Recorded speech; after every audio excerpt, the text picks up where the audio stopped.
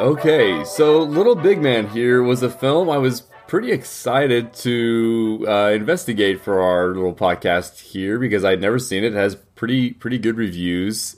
It's a 96 slash 87 on Rotten Tomatoes, and it did have one Oscar nomination for the chief guy, the old chief playing. Oh shoot, what's his name? It's Old Lodge Skins. Old Lodge Skins. Yeah. And what's funny too is I feel like I've done this with other movies on our list where it might be an otherwise underwhelming movie, and I'm like, man, that performance sticks. It's like, oh, Drums Along the Mohawk. I remember like thinking, like, man, his little the old lady that played his landlord, she was really cool, and like she's the one Oscar nomination for the movie. Yeah, or like Year of Living Dangerously. Year of Living Dangerously. Like, yeah, like we noticed during the movie, wow, and then we look, yep, that sure enough, those are the Oscar nominations. So same thing here. I was watching this, I was like, man, this guy's. He kind of stands out in this film, and then sure enough, he's the one Oscar nomination. It's kind of funny how I guess we tend to agree with those kinds of things. But yeah, the biggest thing that hit me about this movie is that I guess I wasn't expecting a comedy, and it's not fully a comedy, but it's kind of pretty much a comedy. Yeah, it does. It definitely doesn't take itself. It's irreverent. Seriously, yeah, exactly. Yeah, it was almost kind of just bizarre in the sense that because it didn't go full like farce or slapstick, right? And there's definitely, I mean, start the opening scene or after we flash back to his childhood, like it starts with like his family getting murdered and stuff, and so like there's a lot of dark stuff in it, yeah. And so you're almost even confused, and maybe because it's from the 70s, it just seems odd that it's a comedy. But as far as placing this timeline, we really weren't sure. Like we kind of included it because of the presence of the Battle of Little Bighorn. And this is probably a little early in our timeline to be discussing that because we're probably a decade before that on our timeline here. We kind of included it more on the tail end of the Civil War here, obviously. But it does cover a lot of decades. So the whole premise of the story, because it's based off a book, is this guy in the, quote, present day, which is now, of course, another 50 years ago now.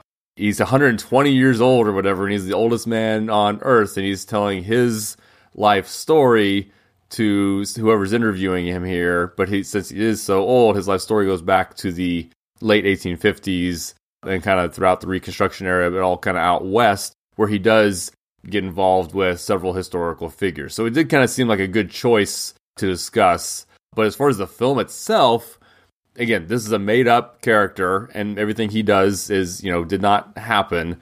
He just kind of encounters, it's almost like a Forrest Gump kind of thing in some ways, where he's kind of encountering a lot of action. Actually, it is very Forrest Gumpy in a way, isn't it? I never thought about that. I was actually going to say that. He's kind of the Forrest Gump of the West, where he's like meeting, these like legendary Old West figures, and he's involved in, actually there's some actual historical events that are portrayed in the movie. But yeah, it is kind of Forrest Gumpy. And the fact that he's like, 120 years old by the end. Right. That's kind of an interesting concept for a movie. Is like, oh yeah, it's a guy in the 70s, the 1970s, right, talking about his exploits in the Old West over 100 years ago. Right. Yeah, I can't believe the Forrest Gump thing didn't occur to me until just now. It's probably because it's so tonally different. Like it's a very different vibe to this film. But yeah, it is kind of neat though that he basically goes through these different phases in his life where he's kind of all these different things, but they're all Wild West tropes. And so he goes from being, he gets honestly, I'm probably going to miss him here, but he gets like the religious phase, he has the snake oil salesman phase, he has the sharpshooter, gunfighter phase, he has the drunk on the street phase.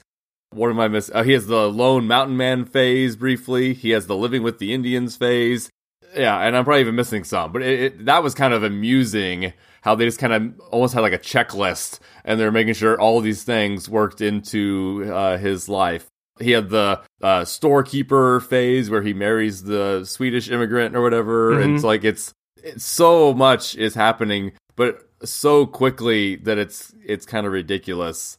And honestly, we really don't need to talk about the movie itself beyond that, and can get more into the historical figures and events that we do see in this film. I guess before we do that, just in general, what's your review here of Little Big Man? Like, did you like it? If I had to describe not just the movie, but kind of everything about this episode that we're doing, it'd be pleasantly surprised. So, like, I knew it was going to be good because it has good, Rotten Tomatoes. It was like, I knew there was going to be stuff in there that I would enjoy. But as I was watching the movie, I was like, man, I really like this. This is a fun movie. And there's definitely, there's some parts of the movie that are not fun. There's some really tragic stuff that happens too. But it's like, I don't know. I don't think I've ever seen a movie like this. Just the way that it has all of those pretty drastic tonal shifts, but it all works. Nothing's out of place.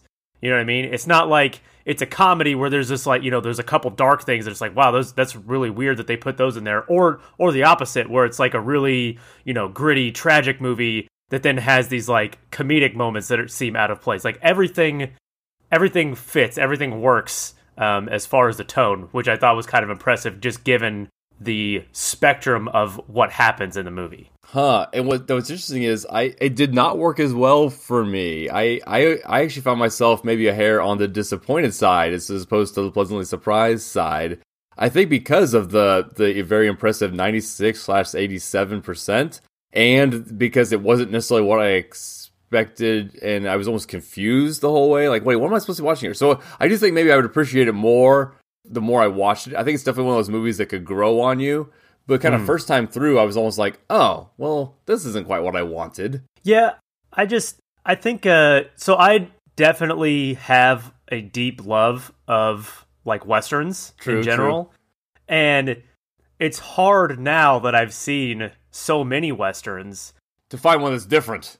Right, so there are a lot of them, especially the older ones, are pretty formulaic. A lot of them are pretty much the same movie, to be honest. And so to see a Western where it's like, oh, wow, okay, this is something that I've never seen before. True. Like that kind of scratched an itch for me, where it's like, oh, okay, this is a good Western, and it's done in a way that I've never seen before. I think that might be why I liked it so much.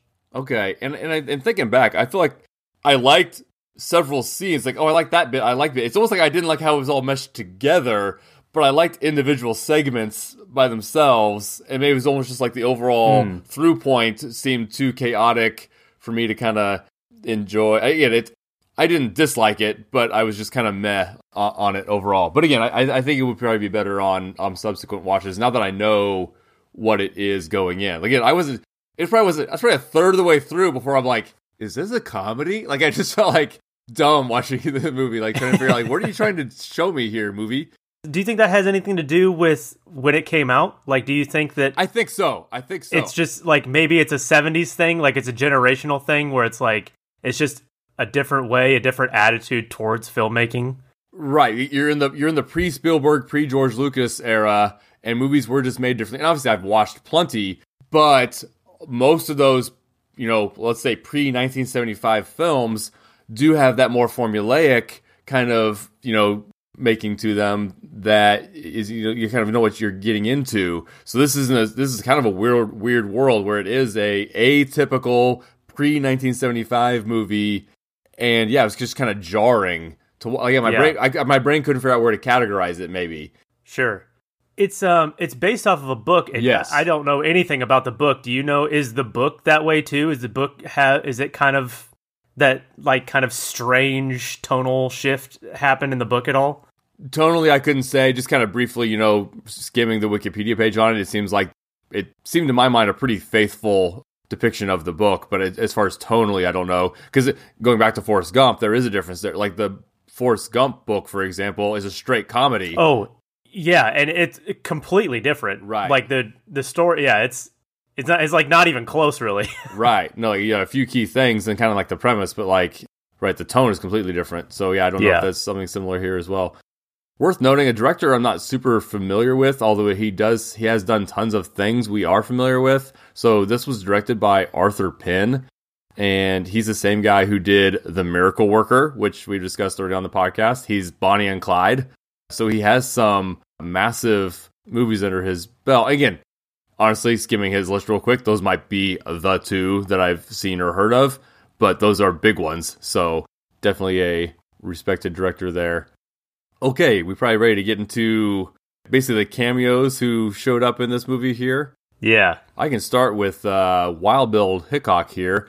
And I keep thinking we talked about Wild Bill Hickok before, but it's probably just because you and I have talked about the series Deadwood and have talked about Bill Hickok before, but not, I don't think, actually on the podcast for anything, because I don't think he's come up before, right? I don't think he has. Okay. No, I mean, maybe in discussions of like Wyatt Earp or something, just talking about Deadwood or other old, but like, yeah, never in the timeline, no. Right, so he's a significant character in Deadwood, but yeah, we haven't done that. That would be something maybe fun to do in the future. Would be a miniseries on Deadwood here, which is a really good show on HBO. I think we would both recommend. So what's funny too, though, is both in this film and in, say, Deadwood, there's a tendency to hire too old of actors to play Wild Bill because he was 39 when he was killed. Yeah, and so they always hire these guys in their 50s and 60s to play Wild Bill Hickok as this like old retired gunslinger playing poker.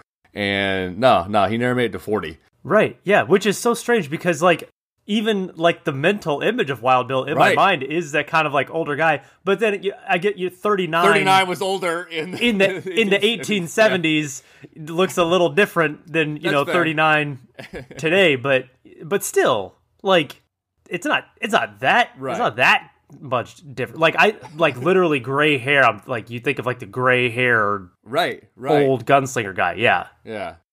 Yeah, so he was born in 1837, and Bill is not his name. Wild Bill is a nickname that we'll get to.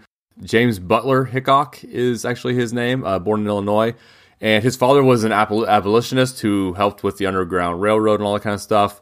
He's the kind of guy that grew up around guns and was just good with guns his whole life. And when he turns 18 or becomes of age here, he just kind of heads west for opportunity, like so many young men at that time. Although some people say he actually might have had to escape Illinois after getting in a fight that, anyway, might have had the law after him. So anyway, he does end up in Kansas during Bleeding Kansas. So it's kind of surprising with, think of Santa Fe Trail, and they included all those people who weren't around, and then they don't include Wild Bill Hickok, who actually probably was around, because they were kind of focused more on the soldier side of things than, anyway. It's also possible that he saved a young Buffalo Bill Cody in Kansas at one point. And we actually do see Buffalo Bill Cody make a brief cameo in the movie, and they don't talk about any connection between those two, but they would have known each other. Man, too, looking through Wild Bill Hickok, we always talk about our candidates for most interesting people.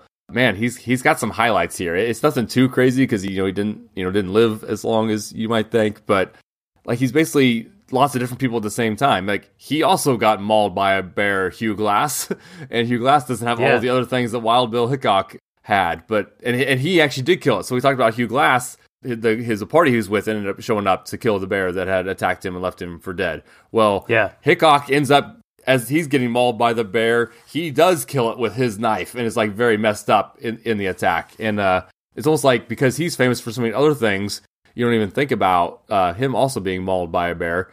Although also, too, if you're 39 years old and in the Old West and had been mauled by a bear in your youth, yeah, maybe you do look 60 when you're 39. So, yeah, and then he was in Nebraska a little bit after the Bleeding Kansas stuff, or on the tail end of that, in 1861, so right about the time of the Civil War starting and all the other things we talked about. Hickok's in Nebraska at that time.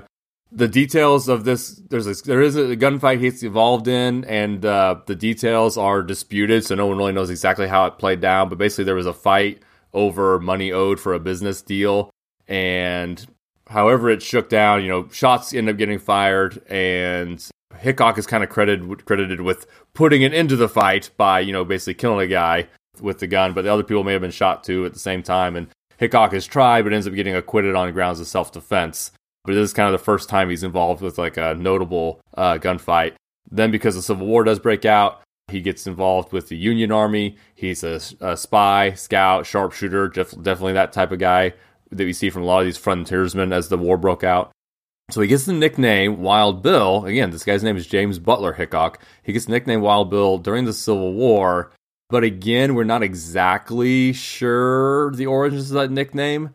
Watching a video on YouTube, the theory that made the most sense to me is one that Bill himself did not like, So if you look at pictures of him, he had this very large nose. And so the idea is that people started calling him, maybe even mostly behind his back, Duck Bill, because he had a big nose. And then because of his temperament and the gunfighting stuff, Duck Bill turned into Wild Bill. And then he, because he hated the Duck Bill nickname, started telling people his name was William. So he'd have a reason to be called Bill that had nothing to do with Duck Bill. There are a couple other theories, maybe, aliases and all those kinds of things. But man, that's the one that really kind of stuck out for me, that he just had the big nose, hated to be calling Duck Bill. So he's like, yeah, I'm William. And then that becomes Wild Bill. And so another thing this video I was watching talked about is the extent to which the gunfights, the quick draw, two guys staring each other down the street, who draws first, all that kind of thing, was actually extremely rare in the Old West. That almost never happened. That's one of those Hollywood things. Yes. Where the reason that we think that happened so much is because it was so popular in Western movies, not necessarily because it was happening all the time in real life. Right. Almost like a Viking horns on their helmet kind of thing. 100%. Yeah. And like I said, it looks cool in a movie, but it's extremely rare, like to the point that they almost never happened. But one that did happen involved Wild Bill Hickok. So I thought this was kind of an interesting story. So again, he was a poker player for a lot of years. That's even his main profession after he had some stints as a lawman. And basically, this again, a lot of these accounts vary or whatever, but the gist I got was he's playing poker, and there's a guy in the saloon or whatever that he owes money to, and this guy's getting kind of lippy, or he's almost like darn right, taunting Bill during this poker game. And Bill doesn't like that, obviously, but everyone else in the bar is like buddies with that guy, and so Bill kind of has to just like sit there and take it. Right. And otherwise, if he throws down, he's gonna be done. But the guy gets so brazen. That's the word I was looking for, brazen. The guy gets so bold and brazen that he straight up like grabs Bill's like pocket watch off of him. Like he just takes Bill's watch straight from him while he's playing cards. Basically says, "I'll keep this as collateral till you pay what you owe me," kind of thing. Yeah. And again, Bill just has to take it, and he says, "Okay, well at least don't wear it out in public where people are going to know you have my watch," kind of thing. Like, let's just keep it on the DL, and I'll get you your money, blah, blah, blah, blah. And the guy's like, yeah, whatever. And like, I don't know if it's the next day or whatever. Anyway, the guy just won't shut up about it. And now he is out there talking. I don't think he actually goes around town with the watch, like, swinging it or whatever. But he is like, yeah, I think I'm just starts talking about how he's going to, walk down the street there with Bill's watch. What will the people say? Bill's like, yeah, we're done. We're fighting. We're going to do this. Where you want to do this? And so they do they do have the showdown in the street with the pistols over this watch issue and Bill's pride, essentially. And that's just it. Bill was just, as far as, it's the same thing as far as who shot first. I think the most common story is that the other guy shot and missed, and then Bill just, boom, takes him out like one shot, dead eye kind of thing. Again, accounts vary on that. But because gunfights like that were so rare, that made national news that these two guys threw down and faced off of each other. Again, this fight's probably the reason most of these Hollywood stories even exist, because this one did happen. And it seems so mundane. I'm like, what do you mean, it's just a gunfight? Yeah, the gunfight, because most of these didn't actually happen. Exactly. So it kind of just starts creating this legend of Wild Bill. And again, these were the kind of stories that were written about. You think about all the Davy Crockett tales or the Jim Bowie fight. Like, when these little things did happen, they created such a mystique in the national zeitgeist at the time because they were so uncommon. Right. And think about like how many, not the like with the quick draw stuff that all can kind of trace its origin back to this fight, and then like all the big like Western movie climaxes where it's like the whole town erupts in gunfire and shootouts and gunfights, and like that's, I mean, not entirely, but a lot of that is like gunfight at the OK Corral, which is an actual historical event that actually happened. Right. But there wasn't a gunfight at the OK Corral in every town, every month in the Old West. Right. We're still talking about 150 years later because it was that rare. Right, yeah. Right. Yeah, it's just kind of crazy how Hollywood has ruined us for all of that. And, but yes, Hickok did also fight in the Indian Wars out west under Custer, and Custer was apparently very impressed with him. After that, around that time, 1869, so we're about 5 years after the Civil War, 4 years. He is the Marshal of Hays, Kansas, which it doesn't. It's exactly that would be just a little bit after our Dunbar from Dances with Wolves would have passed through. He was quick to kill troublemakers, so like if the guys were getting drunk and rowdy and maybe a little too free with the gunplay, yeah, they might find themselves dead under Bill's hand. And keeping the riffraff out, Yeah, essentially, yes. And Hayes was a little squeamish about that. Like, Hayes was like, yeah, we can't have someone who's so quick on the trigger, dude. And so they kind of boot him out, and he ends up in Abilene. And Abilene is like, heck yes, that's the kind of no-nonsense guy we want. It's crazy today to think about the difference between Hays and Abilene, Kansas being just what, like, an hour and a half apart or 2 hours apart on I-70. Right. But the idea that, Hays is, the frontier town and Abilene is more of the cattle ranching town. Right, yeah. And so there's definitely a difference in how they were at the time. And so, yeah, Abilene's all about it. But in one fight, and again, so there is still gunplay. He does still kill guys, although again, not as many as his reputation would have you believe. I think historians believe Bill killed maybe 6 or 7 people. Right. But at that time, that was a massive head count, and it was something that was worth having these legends about you. And so, yes, movies and must have killed 30, 40 guys. Like, no, 6 or 7, which was a ton, because people usually didn't kill people. Yeah, it's very similar to, like, when we talk about, like, Doc Holliday, where if you only go off, like, movies or, like, Western lore, it's like, oh, man, he must have killed dozens of dudes. It's like, it was like a couple guys. Like, he killed people, but it wasn't, dozens and dozens of just stacking the bodies. Right, and pre-Tombstone, hadn't Wyatt Earp killed one man? Yeah, I think, well, or if that. One that we know of, but, fair. Yeah, he wasn't just like, shooting people left and right. Right. So there were gunfights, but they weren't the showdowns in the street. They were more chaotic. Like, again, the OK Corral fight was definitely just chaos.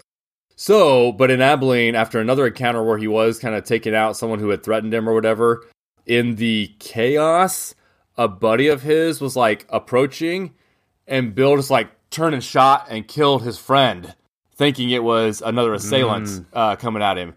And so honestly, that messed him up. And honestly, and Abilene was kind of like, yeah, maybe it's best if you move on too. So that was kind of the end of Bill's days as a sheriff. And it's from Abilene that he then goes, basically hangs up his badge kind of thing, goes to Deadwood with the hopes of looking for gold up in Deadwood and just kind of being a card player there. Yeah. And that is that how we see him in the film here today. Yeah, and that's kind of interesting because, like, to me, Wild Bill spent so much time in Kansas, but he's not really associated with Kansas. He's not. Associated with Deadwood, but he only spent like the last couple years of his life there. Right. And I think he's only associated with Deadwood because, well, by that time he was kind of a living legend. So everyone there probably would have known him. And also that's where he was killed in a very famous incident that I'm sure we'll talk about. But it's like, to me, like, I associate Wild Bill with Deadwood so much, but I often forget that he only spent a little bit of time there. Right. And again, not too dissimilar than Earp in Tombstone, where he wasn't there very long. Right.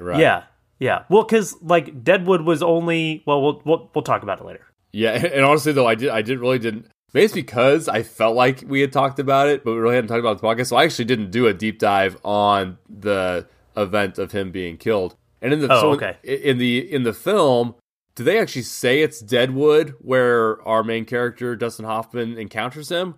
I don't remember. So okay, I mean, it has to be, but they just don't ever say it. I didn't. Right? Yeah. So I don't remember if they say Deadwood in the movie. I guess I saw Wild Bill, and I just assumed it was Deadwood. Right, and we do see him killed in the film. Right, and we see him killed in the movie, and so that cemented in my mind that, okay, this has to be Deadwood, but I don't know if they ever say Deadwood or if there's a sign or anything, but I just assumed that it was the whole time. But at the same time, the film does seem to kind of make some almost like you call them rounding errors, where it's just like, they're just going for Old West tropes, and if they needed to combine Deadwood into Dodge City, they would. I'm not saying they specifically did, but they were kind of keeping things generic on purpose, I feel like. Until you get to the Battle of Little Bighorn itself, everything else is more generic Old West. But yes, so Wild Bill was killed while playing poker. The idea of what was today called a dead man's hand, which is what, two aces, two eights, all black, something like that. Does that sound right? Yeah. So aces and eights is the dead man's hand. The eights are for sure clubs and spades. Okay. The aces, I think there is some dispute as to what suits they were, but yeah, aces and eights that's what's called a dead man's hand. And it's yet again another thing that's brought up in the Ballad of Buster Scruggs when he walks into the saloon, when Buster Scruggs does in the first little short film, and he sits down at the poker table, and he says, you mind if I play cards with you, basically, and they say, oh, if you play his hand, and he flips up the cards, and it's aces and eights. I missed that! And that's why he says, I'd prefer not to.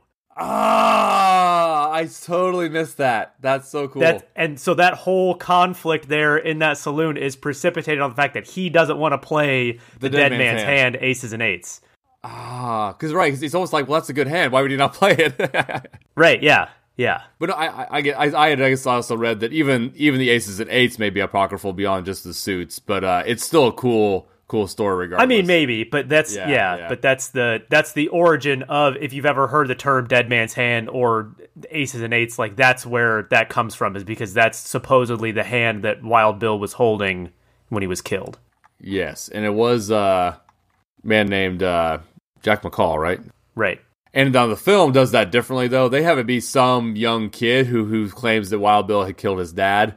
And again, based on everything we talked about, that's pretty unlikely. Just given, like, if it would have been someone, I don't know, that's unlikely. And again, we know that's not true because it was Jack McCall, who we don't really even know too close what their relationship was, right? I'm trying to think what they did in the show Deadwood. So Jack McCall had lost a bunch of money to him the previous day. Oh, okay. So a disgruntled poker player, yeah. Well, so it was like a wounded pride thing. So McCall lost a bunch of money to him. Wild Bill said, hey, you should probably not be gambling, because he was like a drunk guy. So he's like, you shouldn't be gambling. Don't worry about the losses. I'll cover them. I'll buy you some breakfast. Like, just kind of clean yourself up. And that was like deeply insulting to McCall. And that's very much what they should do in the show Deadwood, I think. Yeah. So then the next day he comes in, and it's not like in Little Big Man, he's like kind of walks in and he like shoots him. Well, it's even off camera because he's not our POV character. Oh, that's right. But in real life, he walked up and he like yelled, "Take that!" or "Damn you, take that!" and just point blank shot him in the back of the head. Yeah. It was rough. So Wild Bill was dead, and just in general, he did kind of do throughout his whole life, just kind of let the reputation do the work, for him, and just kind of. He didn't mind that people were saying he'd killed 30, 40 people. That kind of, like, he was just kind of like, he did embrace the mystique of Wild Bill, even as Wild Bill himself. And he recognized that it was all, it was very exaggerated, but he was kind of benefiting from that. That's kind of all I had on Wild Bill. But it is very interesting, and I definitely would be curious to do a deeper dive for the most interesting tournament. Because, again, he just has so many different things there where he kind of is part, Wyatt Earp, part Hugh Glass. Yeah. Part Doc Holliday with the poker playing. Yeah, so he's kind of interesting guy. Okay, you had Custer, right? Yeah. So in the movie, our main character, I couldn't think of his name. Jack Crabb. There it is. Spends some time as a scout for Custer, who is a legendary Old West figure, probably the most famous cavalry soldier in the Old West. So he was born in Ohio in December of 1839. As a young kid, he excelled in like primary school, and he was actually a teacher for like a couple years after he graduated high school. But when he went to West Point, which he attended from 1857 to 1861, he was like this academic underachiever, ornery kid doing pranks, got literally hundreds of demerits, and graduated dead last in his class at West Point, which I think is kind of funny. Like he leaves the small town in Ohio and goes to West Point and kind of like finds himself as this like ornery troublemaker kid. I think that's kind of funny. And just that he's this kind of, irreverent punk back, 150 years ago. When you always think about all the pictures from that time, and the past always seems like they took themselves so seriously. But George Custer was kind of a screw around cut up, just like you would see today, but 100 years ago. Yeah. Yeah, he was in his junior year at West Point, he was actually like hospitalized and rendered sterile for the rest of his life because he got gonorrhea so bad from prostitutes in New York, where he would sneak away from West Point to go be with these prostitutes, and he got like really, really bad gonorrhea. Ugh. But so when he graduated in 1861, though, in June 1861, it's kind of like he couldn't have picked a better time to graduate from West Point, dead last in your class, because they're not kicking anybody out of the Army in June of 1861, 2 months after the Civil War starts. Right. So he is basically immediately goes from West Point to the battlefield. He fights in several Civil War battles. He's kind of like, so we talked about Jack Crabb in the movie being like a Forrest Gump of the Old West. Custer's kind of a Forrest Gump of the Civil War. Huh. So he is commissioned in the Army in 1861, June 1861, right at the beginning of the war. He fights in several very famous battles, the First Battle of Bull Run, Antietam, the Siege of Yorktown. He becomes a general at the age of just 23 and is put in command of the Michigan Cavalry Brigade and fights at Gettysburg. To your point, he's already kind of been in multiple of our movies then, right? Like he was in Santa Fe Trail, erroneously, but then was he also in the film Gettysburg? Or is he just kind of there and less known at the time? Just looking at the Wikipedia page for it, it doesn't look like he was. Oh, okay. There's so many names there I couldn't remember. The cavalry battle was on the third day, so it was the same day as Pickett's charge, but in a different area, and it's called the Battle of East Cavalry Field. And it was basically a battle between units led by, on the Union side, Custer, and on the Confederate side was Jeb Stuart, because that was that he had finally showed up by that time. Okay. So he fights at Gettysburg. He's also part of the campaigns of Virginia and is actually present at Appomattox Courthouse when Lee and Grant signed their truce. And actually, General Sheridan was so impressed by Custer's performance during the war that he bought the table that they signed the truce on and gave it to Custer's wife as a gift after the war. Huh. So Custer's family owned the table that the truce between Lee and Grant was signed on, which I thought was kind of cool. So he's at Appomattox Courthouse. After the war is over, the Army goes through this big downsizing. So they have, this force of millions of troops, most of whom were drafted, so they just go back to civilian life.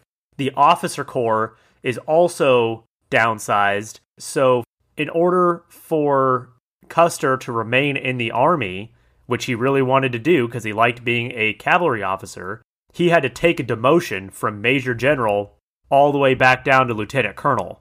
So he's put in charge of the 7th U.S. Cavalry Regiment, which is headquartered in Fort Riley, Kansas.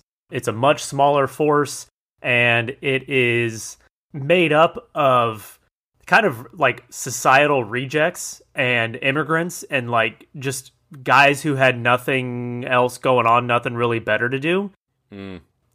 The guys that were the enlisted guys that were still in the Army after the Civil War was over were not necessarily always the cream of the crop. Because they're basically people who had no life to go back to. They had no business. Right. They had no family. Yeah. Exactly. Yeah.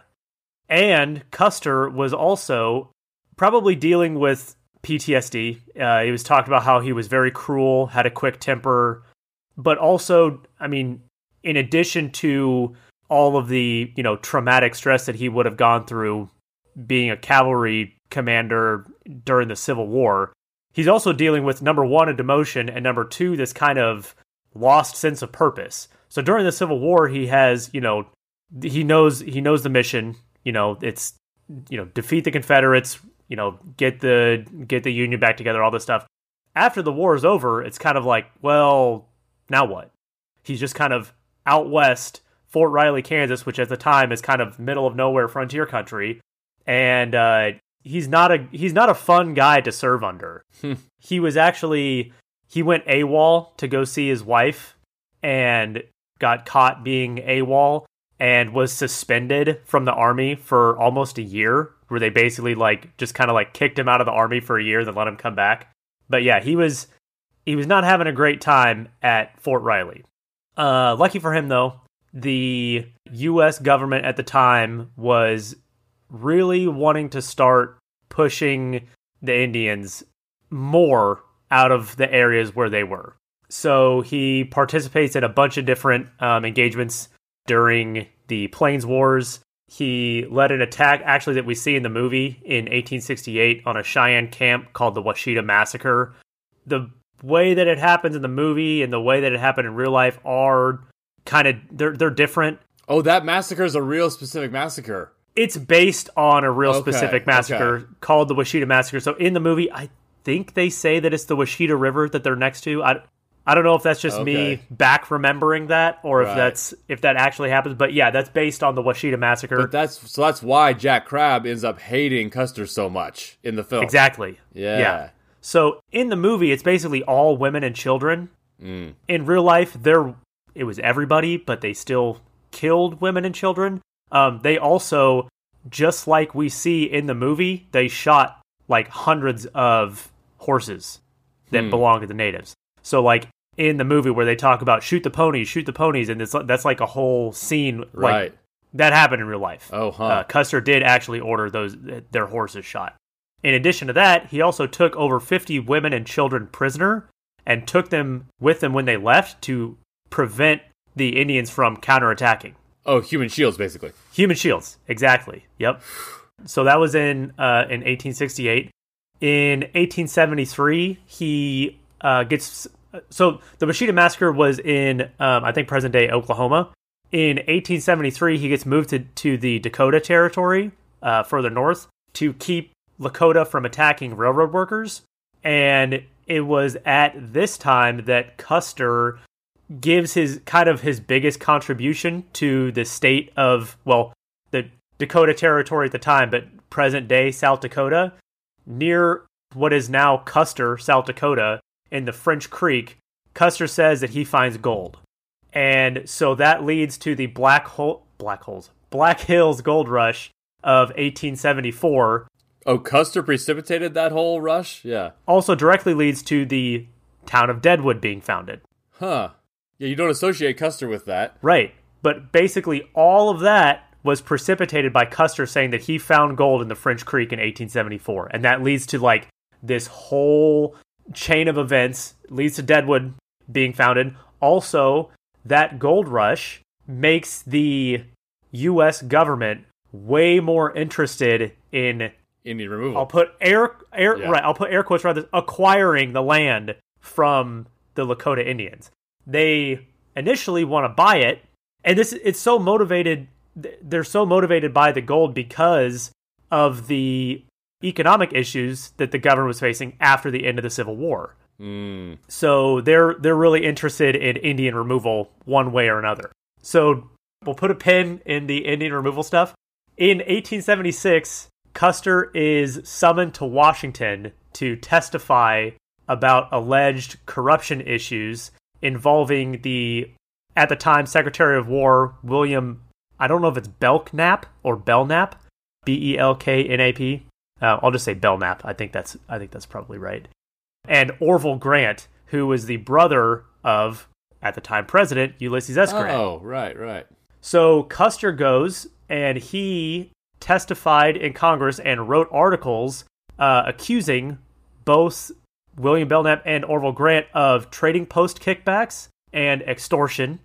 Didn't provide really any evidence that this stuff was going on, but was more than happy to kind of throw mud at them in the political sphere. It was also, and this is something that I didn't know until I was doing the research, and I thought it was something that they made up for the movie, but he was also possibly considering running for president on the Democratic ticket in 1876. I saw that as well, that it's like, they're like, no, seriously, he was thinking. Yeah. Yeah. Right. Yeah. So like in the movie where he's talking about like I'm gonna be the next president, I was like, okay,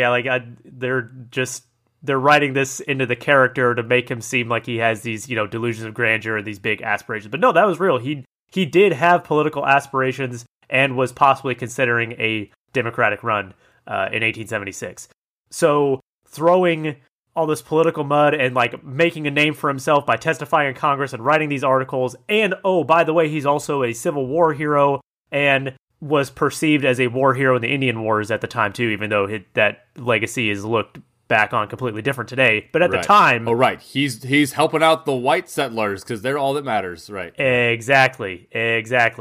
So, like, if he would have lived past 1876, like, he might have been a pretty successful politician. Huh. So, he actually, after he's done testifying, he, like, sticks it to Grant in kind of a cool way.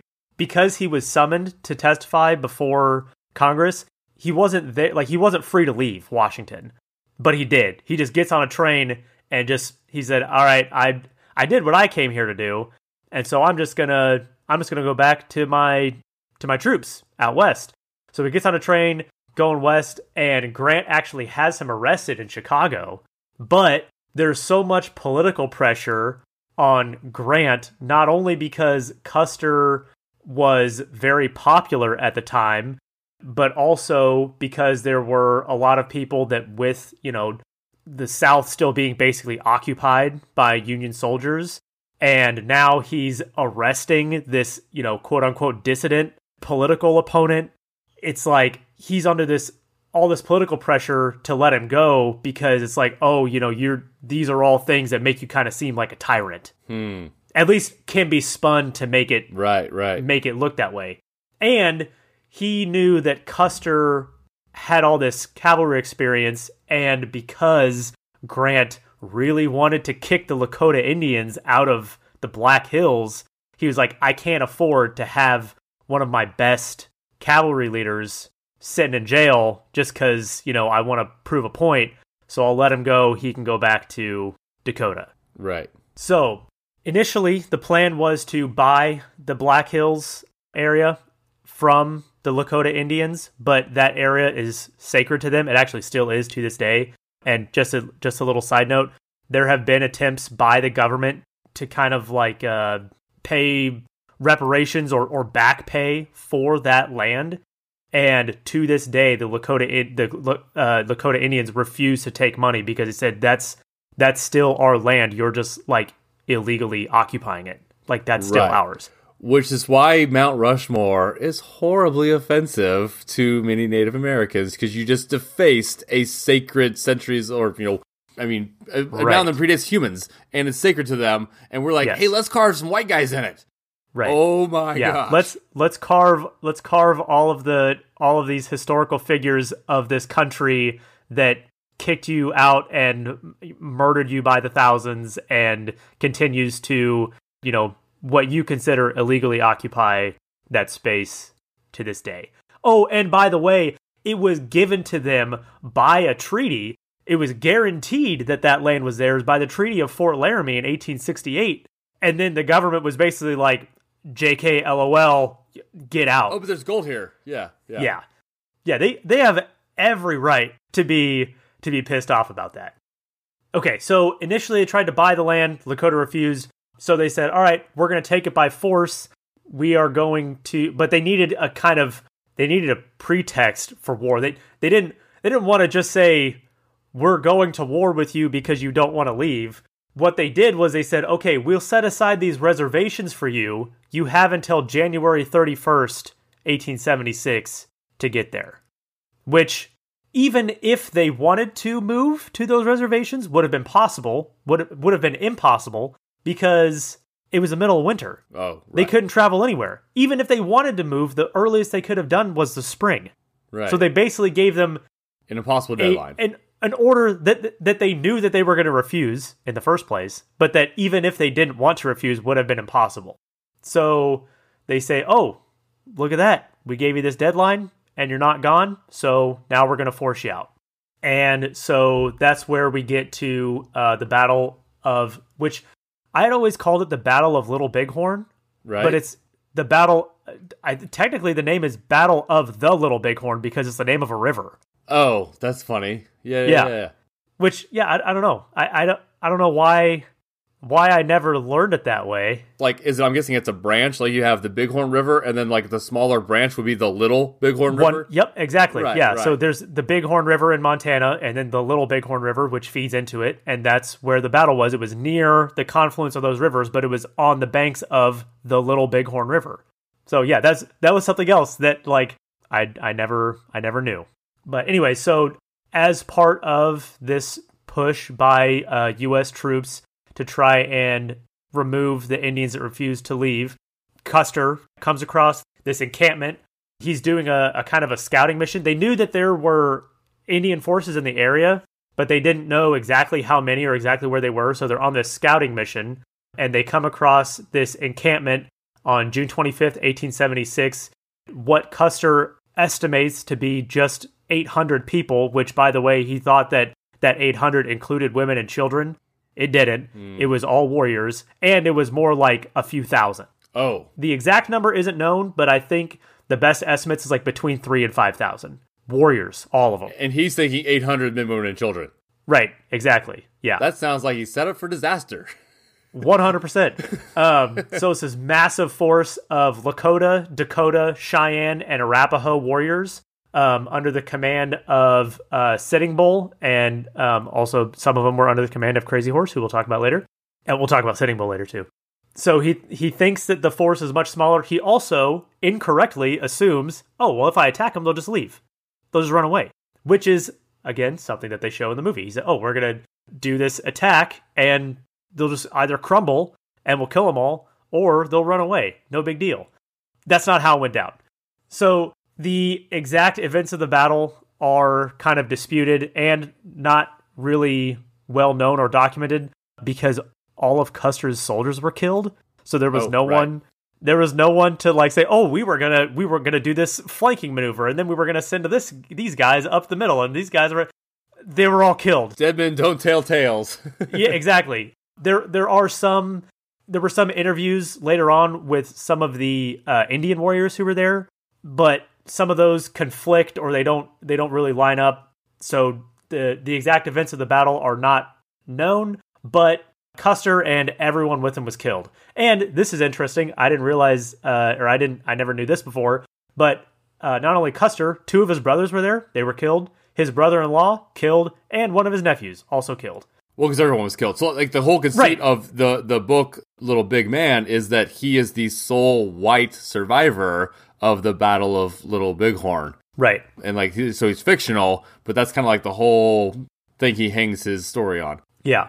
So Custer was killed on June 26th, 1876. There are some differing accounts of ways that his body was mutilated, including an arrow being shoved into a certain part of his body as supposed revenge for a supposed sexual assault that occurred. So there was a... of course, if anybody was going to give a chief's daughter gonorrhea, it'd be George Custer. Well, okay, so it wasn't... It's actually funny that you bring that up. I'm making that up, but I'm saying that kind of thing would fit his MO, it feels like. Right, so there was a Cheyenne chief named Little Rock who had a daughter whose name is, and I'm probably butchering this pronunciation, Mona Seta, who was said to have given birth to a child in 1869 that was supposedly fathered by Custer. However, we thought he's sterile, right? Because Custer was sterile from his gonorrhea, it's thought that the soldier that actually impregnated her, raped her, was Custer's brother, Thomas, who was also killed at the Battle of Little Bighorn.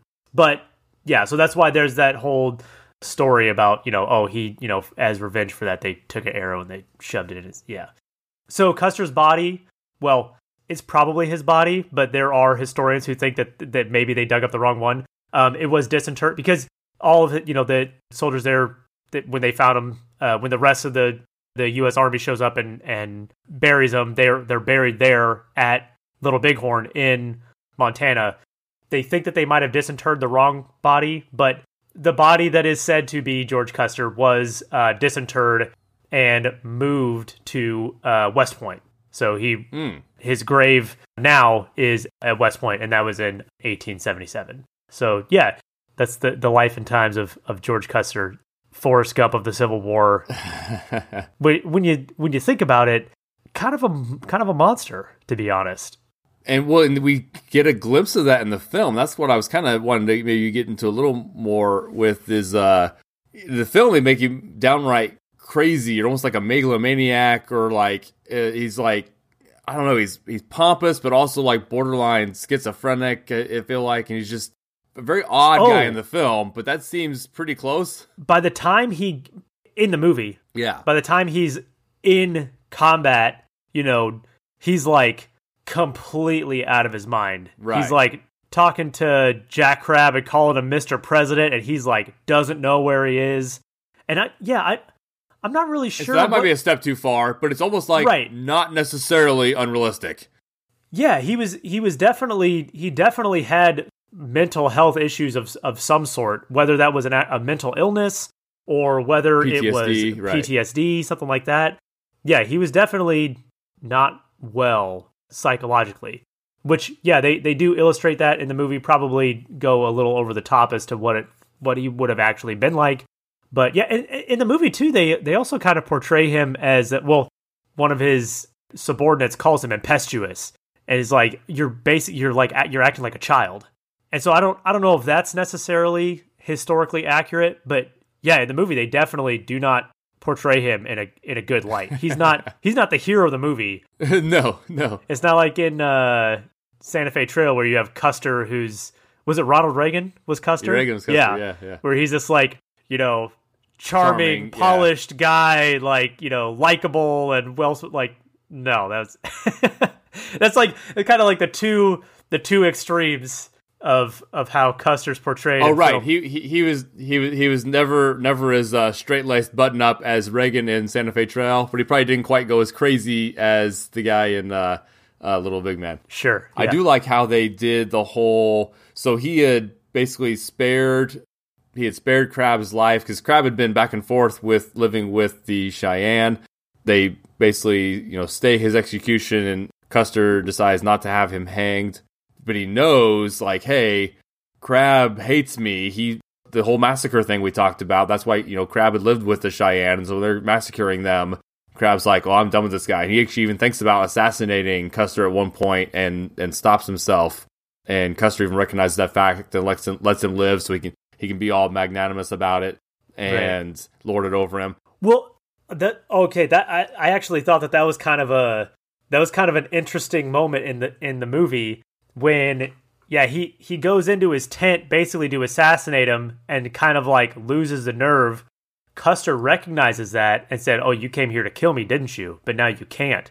And he's like, "I'm not going to kill you," because he already decided to let him live. And he tells him, your life is not worth the reversal of a Custer decision. That's right. That's a good line. And that's the thing that kind of like breaks Crabbe.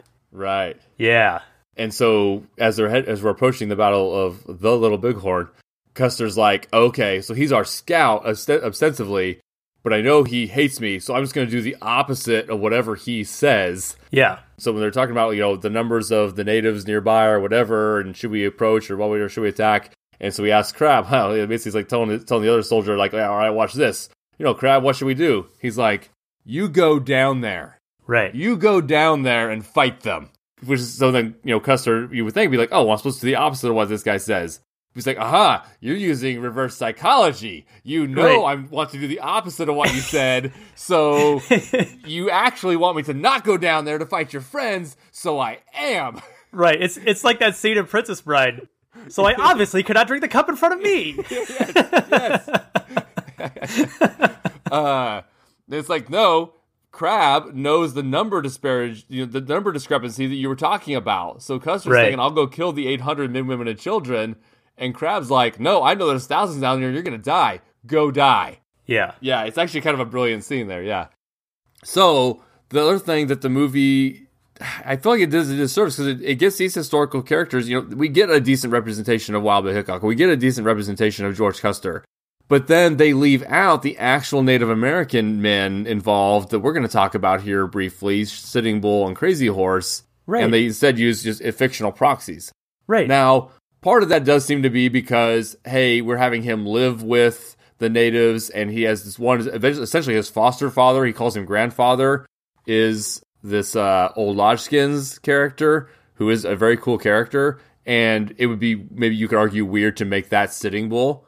Yeah. Even age-wise, it probably wouldn't be quite right. So I kind of get that, but at the same time, it's like, man, I hate when they keep the white guys the real people, and then they make up fictional natives, and like that, I don't know. So it feels like it does a little bit of disservice to them. And I feel like, man, at the very least, they could have had like a cameo of somebody like after the battle or during the battle. Have a Sitting Bull be in that tribe, or his buddy instead of his grandfather. Yeah, or like have when I forget the name of the guy that basically saves him after Little Bighorn. Yeah, I forget that character's name too. Yeah, Younger Bear. Younger Bear rescues him from the battlefield. When Younger Bear rescues him, maybe have him mention something about, and here's Sitting Bull and Crazy Horse. Well, I'm saying have Younger Bear be Crazy Horse.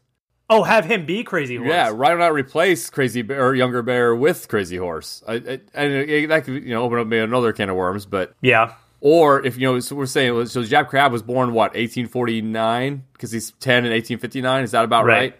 Yeah. So Sitting Bull here was born in 1831, so you can almost have a father type figure maybe going on there. Yeah, and at least an older brother. I don't. Anyway, so there was opportunities, but I do really like the character of Old Lodgeskins. But again, it's like you could have done the real Sitting Bull, so I'm going to talk about. We are kind of going long here.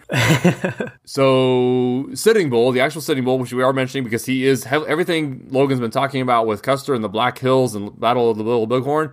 Sitting Bull is right there in all this action. So the movie leaving him out is, again, I wouldn't say offensive necessarily, but just seems odd and something they probably wouldn't do nowadays.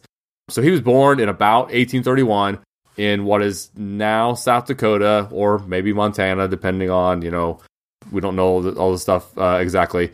He is a member of the Lakota branch of the Sioux. So also worth noting is how all this stuff we've been talking about does tie into the Dances with Wolves area.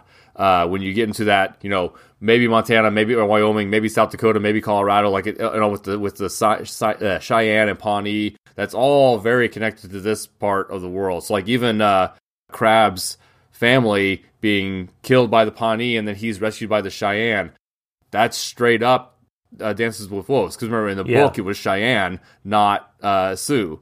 And so that's very, very similar. And in fact, the whole time, and I didn't know this either, like Little Big Man, because he's a smaller guy played by Dustin Hoffman, who's not a tall actor, and he has a big attitude, big personality. That's why they give him the Indian name Little Big Man.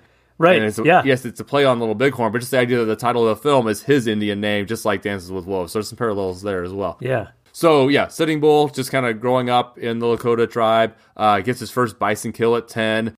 Another thing we see in the film that seems so bizarre, but it was a real practice. And I forget what it was called. It's called, like, catching coup or whatever, when you basically run up to your enemy and try to hit him with that stick and then run away. They still show that in the film. Like, the whites are, like, trying to kill them or whatever, while the Indians are just running around with this big curled stick and try to sneak in, like, boom, tap him on the butt with it and like ran right off.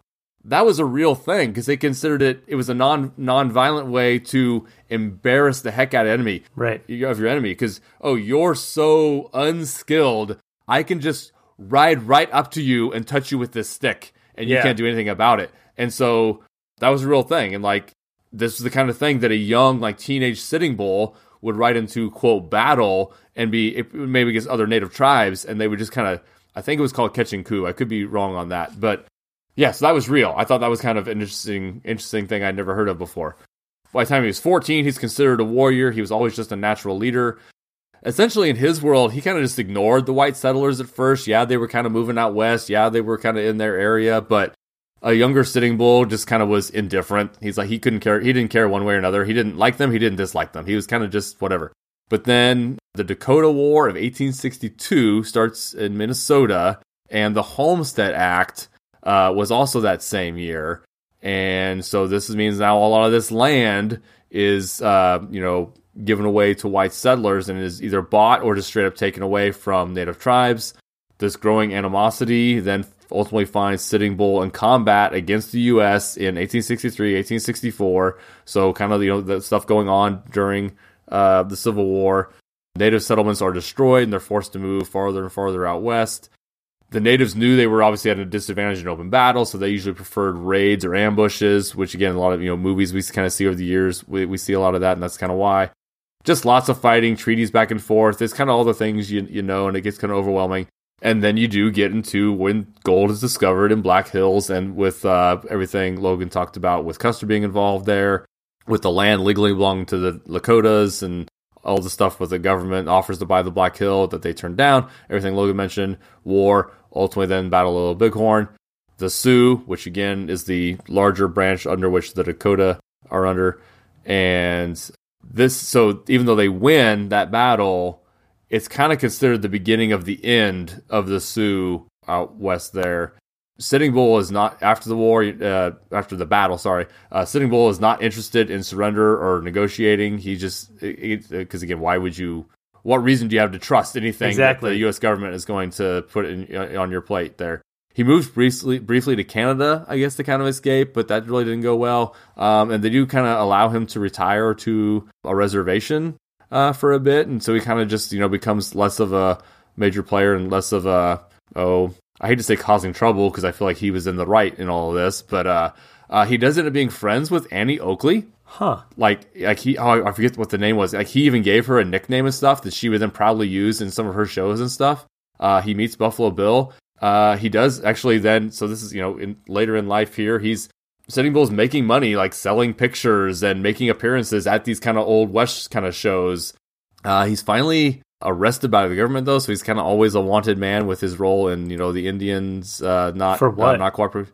Well, see, I guess I didn't even write that down. I think it's just kind of, it's almost like kind of like what we talked about with the guys in RRR, where they're kind of always wanted men for causing trouble and not cooperating. So I don't know if there's a specific charge other than just like, hey, you're causing trouble kind of guy. Right. You're always the one talking crap and getting people to not follow what we're trying to do. I think it's more just... Or it might have been one of those situations where, like, they have whatever trumped up charges that they can arrest anybody on at any time for, just general being a nuisance. And it's like, oh, well, he's not really causing that many problems right now, so we'll just, not worth the effort. But then, like, if he does, then we could use this to say that we're going to go arrest him or whatever. Right. So at the same time, he's this, again, oddity is not the right word, but he's this public figure of interest to the common people who think it's neat to get pictures of Sitting Bull or, have him show up to a Wild Bill, Annie Oakley show. He's also, persona non grata with the U.S. government and kind of always a wanted man. So there ends up being, and I didn't write the location down, but there ends up actually being a standoff gunfight where they're trying to apprehend Sitting Bull, and he's killed in that fight. Like, he's killed in a scuffle with the U.S. government, just like over trying to either arrest him or just, again, I didn't write the specifics down. It might be another one of those things where we don't know exactly how it all played out. But he was, let's see, how old was he when that happened? He was in his late 50s. He was like 58, 59 when that kind of showdown happened in 1890. So yeah, that was the end of Sitting Bull. So what we'll actually think we'll probably get to, I actually did add another movie to the timeline because I felt like the more anytime we come up with Native American stuff, my knee-jerk reaction is like, man, we are doing such a disservice by not doing a deep dive into everything the Native Americans went through as the whites moved west throughout the country. Right. But at the end of the day, you know what? It's not about our podcast. It's about the actual history of the country and how this stuff is never talked about. It's swept under the rug in every history class we've ever taken growing up. And the fact that other people were here before, the European diseases wipe out 90% of them. They still hang on and exist and are just completely neglected as even being human throughout the entire history of the United States. And then we're like, oh, why are they just now complaining about a team in Washington, D.C. named the frickin' Redskins? It's like, because no one's amplifying their voices. There's so few of them here, or they're tired of complaining publicly, or no one puts a microphone in their face. Like, and again, I'm not saying everyone was offended by it, or anyway, it's just so not talked about. And every time I could do a little bit of a research, it just seems like, why is this stuff never talked about? And anyway, so I do want to include, there's actually a movie about the massacre at Wounded Knee that I found on HBO that I think we're going to get to here down the line. So I won't do any deeper a dive on the Sioux and everything there, but that ends up being kind of, I think, the death knell of Native American resistance is with that massacre at Wounded Knee. But we'll talk about that more down the line. Okay. And so then the one other figure we want to talk about who was also involved in all this is Crazy Horse. So give us a rundown of Crazy Horse here, who was in the same tribe as Sitting Bull, right? So I'm not... Or nearby. This is something else that I need to be. Oh right, does Lakota mean one big tribe, or are different tribes of Lakota? So it does, right? So like there's Sioux, right, and then Sioux you have the Lakota, the Dakota, and then there's a few others, few other like subgroups under Sioux. Right. So Crazy Horse was in the Oglala band of the Lakota, so he was a Lakota. Gotcha. Okay, yeah. Sitting Bull was Lakota as well, right? Sitting Bull was Lakota, but I don't know if he was Ogallala. Right. Yeah. So okay, yeah. Again, something else we suck at this, and we blame society. Yeah, and dude, it's so every time this happens to me too, I'm so frustrated because it's like, right, okay, I know the nuances of like, okay, you're British and also, but you're Welsh. Or you're British and Scottish, and then there's the different clans or whatever. It's like I understand all of that, like that's all up here in my brain. Why have I never learned? Right. Oh, what is the difference between Sioux and Lakota and Oglala? Like, right. I don't know. It's overwhelming, and yeah. Anyway, we blame society. Yeah, but we will learn it, and we will learn it, and we will teach others. There you go. We will document it on this podcast, and so you can listen to it and learn what all that stuff means. Learn our poorly filtered version of this overwhelming history. Yeah. We're making an effort. You listen to us regurgitate it from actual Wikipedia. Native Americans that know what the hell they're talking about, because we definitely don't. Anyway, so Crazy Horse, not a lot is actually known about him as far as what was documented by white people who were writing stuff down. Because he distrusted them so much, he didn't have very many interactions, at least none that were good or on purpose. So he was born around 1840, again, present-day South Dakota, just like Sitting Bull. He was a Lakota leader. The origin of his name, Crazy Horse, is unknown, though it was likely passed down from his father, whose name was also Crazy Horse. Something that was brought up in one of the videos that I watched about him that I thought was kind of interesting and informs why he had such a strong, like, revolutionary mindset. When he was born, that was the largest that the Lakota ever was. That was kind of like the peak of Lakota power. Okay. And then as his life goes on, it only declines. So basically his whole life, he's born at a time where it's like, oh, Lakota's actually doing pretty good. And then as his life continues, it's like it only goes down. It's only declining. So that's like, you can really see how someone born into that world, into that culture would have such a strong desire to fight back against that. Right. So he was said, as he was growing up, he was said to have had visions of his victories on the battlefield, although he never was actually a chief, and that's something that a lot of articles that I read, and even the monument of where he was killed, gets wrong. It's like, we'll refer to him as Chief Crazy Horse, and he wasn't ever actually a chief, although he was named a shirt wearer for his tribe, which is basically like a warrior leader. And it's actually kind of cool. Like the shirt that they would wear for it is like a rawhide kind of looking shirt with like the stitching of like horses on it. Actually, I'm going to see if I can pull it up and share my screen with you and show it to you, because it actually does look kind of cool.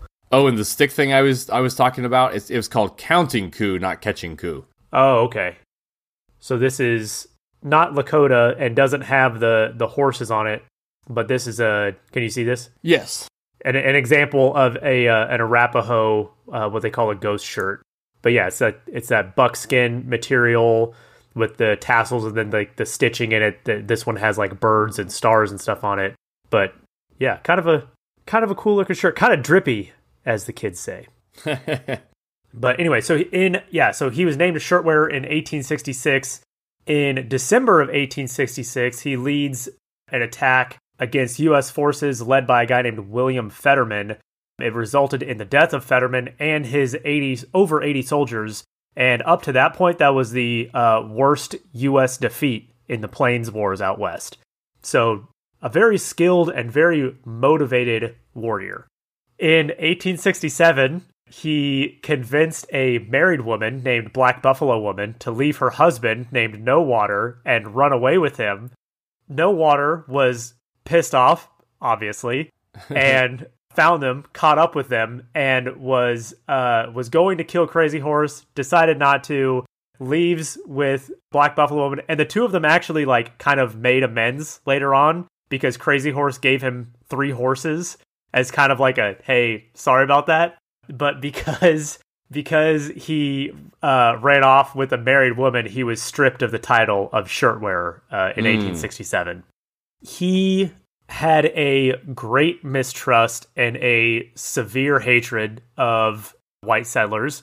And in 1868, when the treaty at Fort Laramie was signed that guaranteed the Black Hills to the Lakota, Crazy Horse, while he was, that was something where it's like, oh, okay, this is a good thing, but he never trusted that was going to be upheld. He always was saying, this is not going to hold forever. This treaty is not going to be honored, even though right now, sure, it's a good thing that, it's a step in the right direction, but I don't think that it's going to last. And he wasn't wrong. And he was always right. Yeah. Because, just 6 years later was when Custer discovers gold in the Black Hills, and all of a sudden that treaty doesn't mean anything to the American government anymore. That mistrust actually led him to never sign anything. Never signed any documents, and he never had his photograph taken. So we don't actually know what he looks like. So he intentionally avoided it. Like, you can go see a picture of Sitting Bull, but you can see tons of pictures of Sitting Bull. Yep. Right, several pictures. Right, he was charging people to take pictures of him. Exactly. Crazy Horse never had his picture taken, huh? Never had his photo taken. So in 1871, he marries a woman named Black Shawl, and they have a daughter that same year named They Are Afraid of Her. But that's her name? Yeah. That's a good name. Yeah, I think it's a pretty sick name. It's pretty badass. Yeah. Unfortunately, though, the daughter died in 1874, probably from cholera. In that same year, 1874, the U.S. reneges on their deal that they signed in 1868 at Fort Laramie after the Black Hills gold rush. And so Crazy Horse is like, all right, that's it. We're going to go to war. We're fighting for our land. We're not, the government's telling us to leave, but we're not leaving. So he teams up with Sitting Bull to fight the government troops. He is at the Battle of the Little Bighorn. There are numerous accounts of him riding right through the front lines, being, shot at multiple times, but he's never hit. Almost like some of the accounts reminded me of that scene in Tombstone where Wyatt Earp walks right out of the middle of the creek and everyone's shooting at him, but no one can hit him. And actually, like we talked about in real life, how, there's like bullet holes like in his coat and like in his bullet in his boot heel, but he's never actually hit, but he kills Curly Bill. A similar thing where Crazy Horse is like, killing dudes, riding all through the lines, encouraging the warriors that he's leading, but is never hit.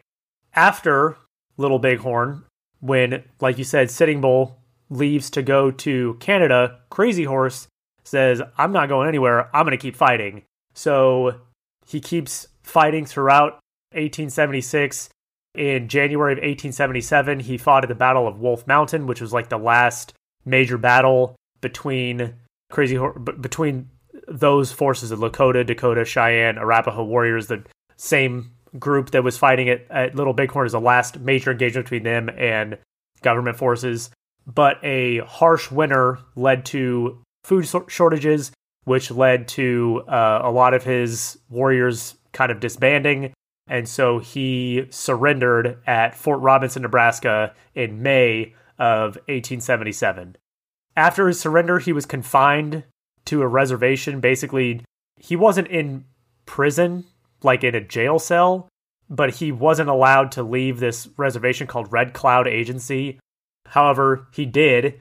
His wife got sick, so he took his wife to his parents to be better cared for. And then when he returned, he was arrested. And then the exact events are unknown. But on September 5th, 1877, there was some sort of fight, some sort of scuffle interaction that he has with his guards, and he's stabbed with the bayonet and ends up dying later that night. Oh, wow. So, like I said, he never had his photograph taken. There was one photograph that was published in 1956 that was supposedly a portrait of Crazy Horse, that it was said to be taken at Fort Robinson, Nebraska. However, most experts say, like, based on the lighting and the set, like, not only was this probably not taken at Fort Robinson, Nebraska, it was also probably taken a lot later based on some of the stuff that he's wearing, some of the subject matter in the background.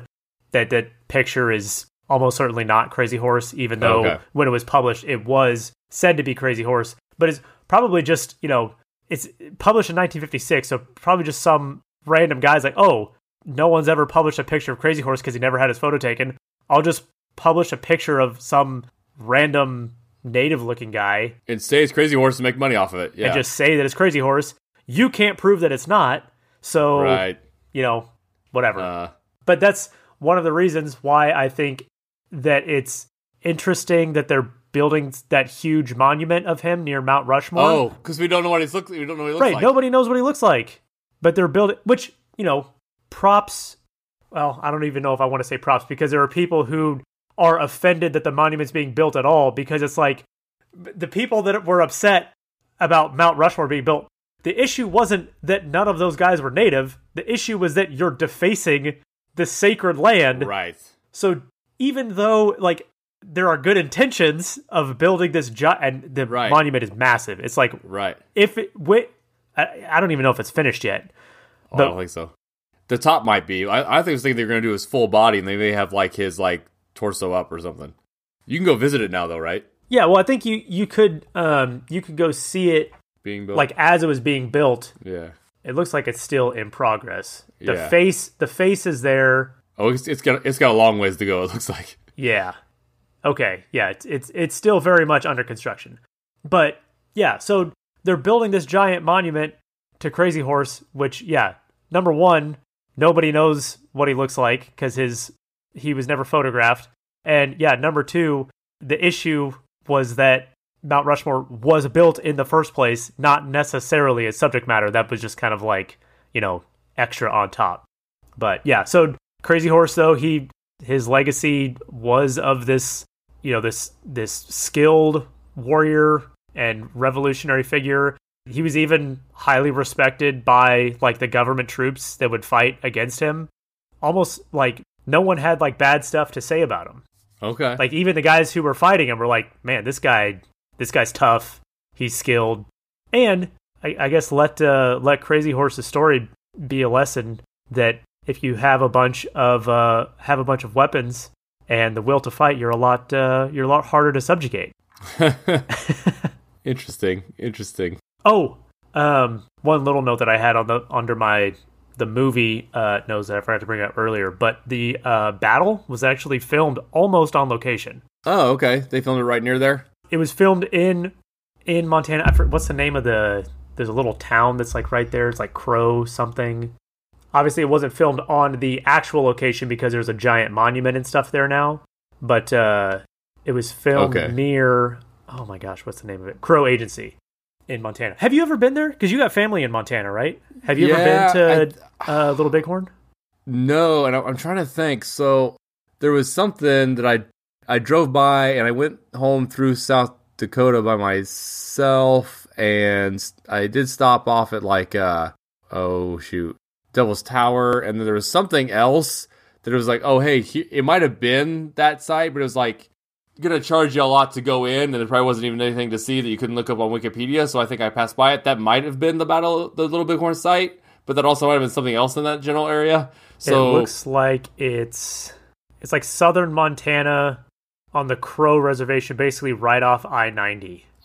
So I think I drove by it and may have even actually pulled off in to check it out, and it was like, $25 to go inside, which again, if you're there, may be worth it, but the idea that it's like it's a battle site, it's not like there's something there to see other than just this is where the battle took place. Yeah, it looks like it's basically like just a monument and a cemetery now. Right. So I didn't feel like paying the $25 to go and check that out. Okay.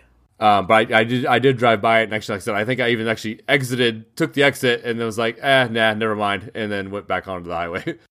That's the kind of research we do here. Okay, but yes, I do think we will continue later, and I do want to discuss the Wounded Knee Massacre down the line. But in the meantime, we're going to just keep plugging away at U.S. history, and next time we will be looking at an actual event that'll introduce a new city to our timeline here. We'll be in Chicago, Illinois, which had a very significant fire, the Great Chicago Fire of 1871. So we will be discussing that next time in the film In Old Chicago from 1938.